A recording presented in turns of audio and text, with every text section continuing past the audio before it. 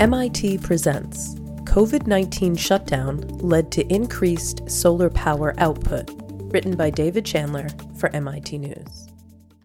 As the COVID-19 shutdowns and stay-at-home orders brought much of the world's travel and commerce to a standstill, people around the world started noticing clearer skies as a result of lower levels of air pollution. Now researchers have been able to demonstrate that those clearer skies had a measurable impact on the output from solar photovoltaic panels, leading to a more than 8% increase in the power output from installations in Delhi, India.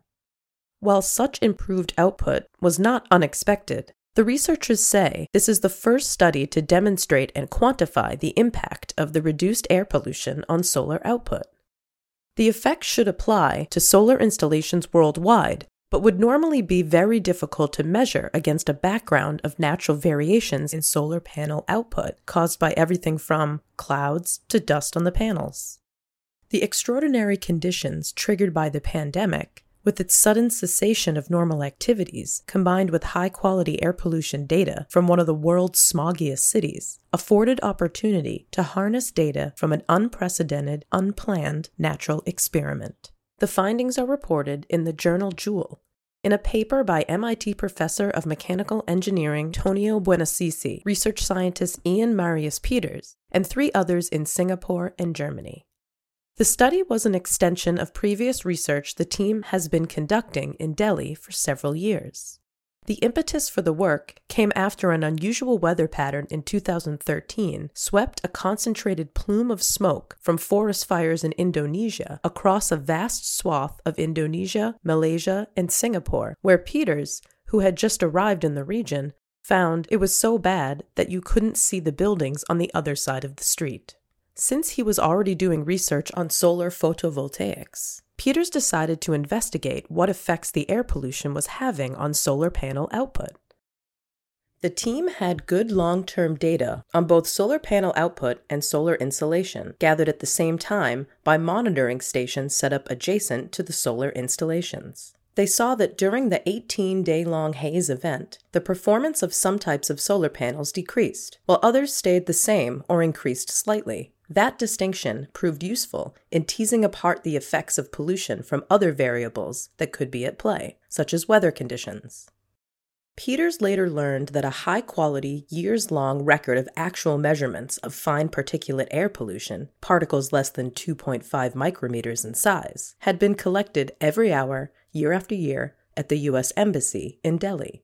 That provided the necessary baseline for determining the actual effects of pollution on solar panel output. The researchers compared the air pollution data from the embassy with meteorological data on cloudiness and the solar irradiation data from the sensors. They identified a roughly 10% overall reduction in output from the solar installations in Delhi because of pollution, enough to make a significant dent in the facility's financial projections. To see how the COVID-19 shutdowns had affected the situation, they were able to use the mathematical tools they had developed, along with the embassy's ongoing data collection, to see the impact of reductions in travel and factory operations. They compared the data from before and after India went into mandatory lockdown on March 24th, and also compared this with data from the previous 3 years. Pollution levels were down about 50% after the shutdown, they found. As a result, the total output from the solar panels was increased by 8.3% in late March and by 5.9% in April, they calculated. These deviations are much larger than the typical variations we have within a year or from year to year, Peters says, 3 to 4 times greater. So we can't explain this with just fluctuations. The amount of difference, he says, is roughly the difference between the expected performance of a solar panel in Houston versus one in Toronto.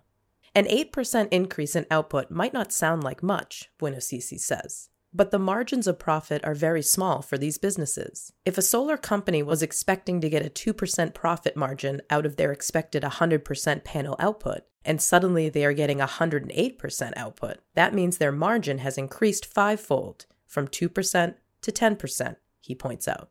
The findings provide real data on what can happen in the future as emissions are reduced globally, he says.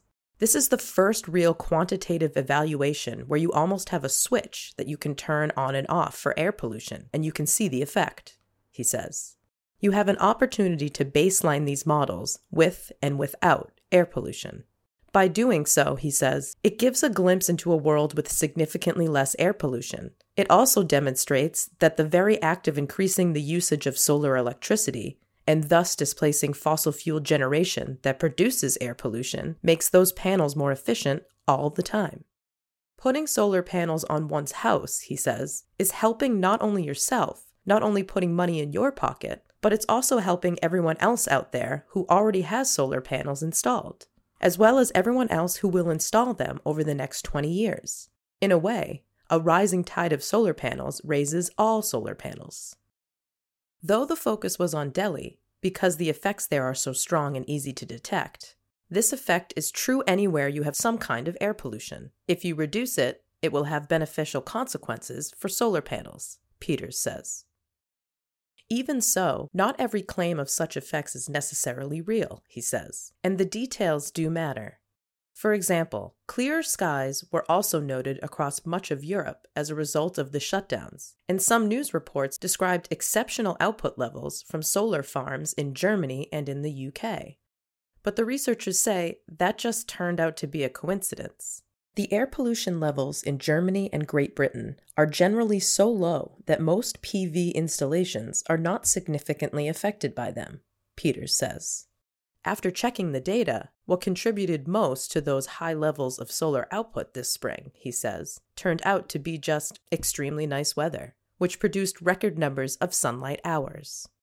The research team included C. Brabeck and J. Hauch at the Helmholtz Institute, Erlangen-Nuremberg for Renewable Energies in Germany, where Peters also now works, and A. Nombre at Cleantech Solar in Singapore. The work was supported by the Bavarian state government.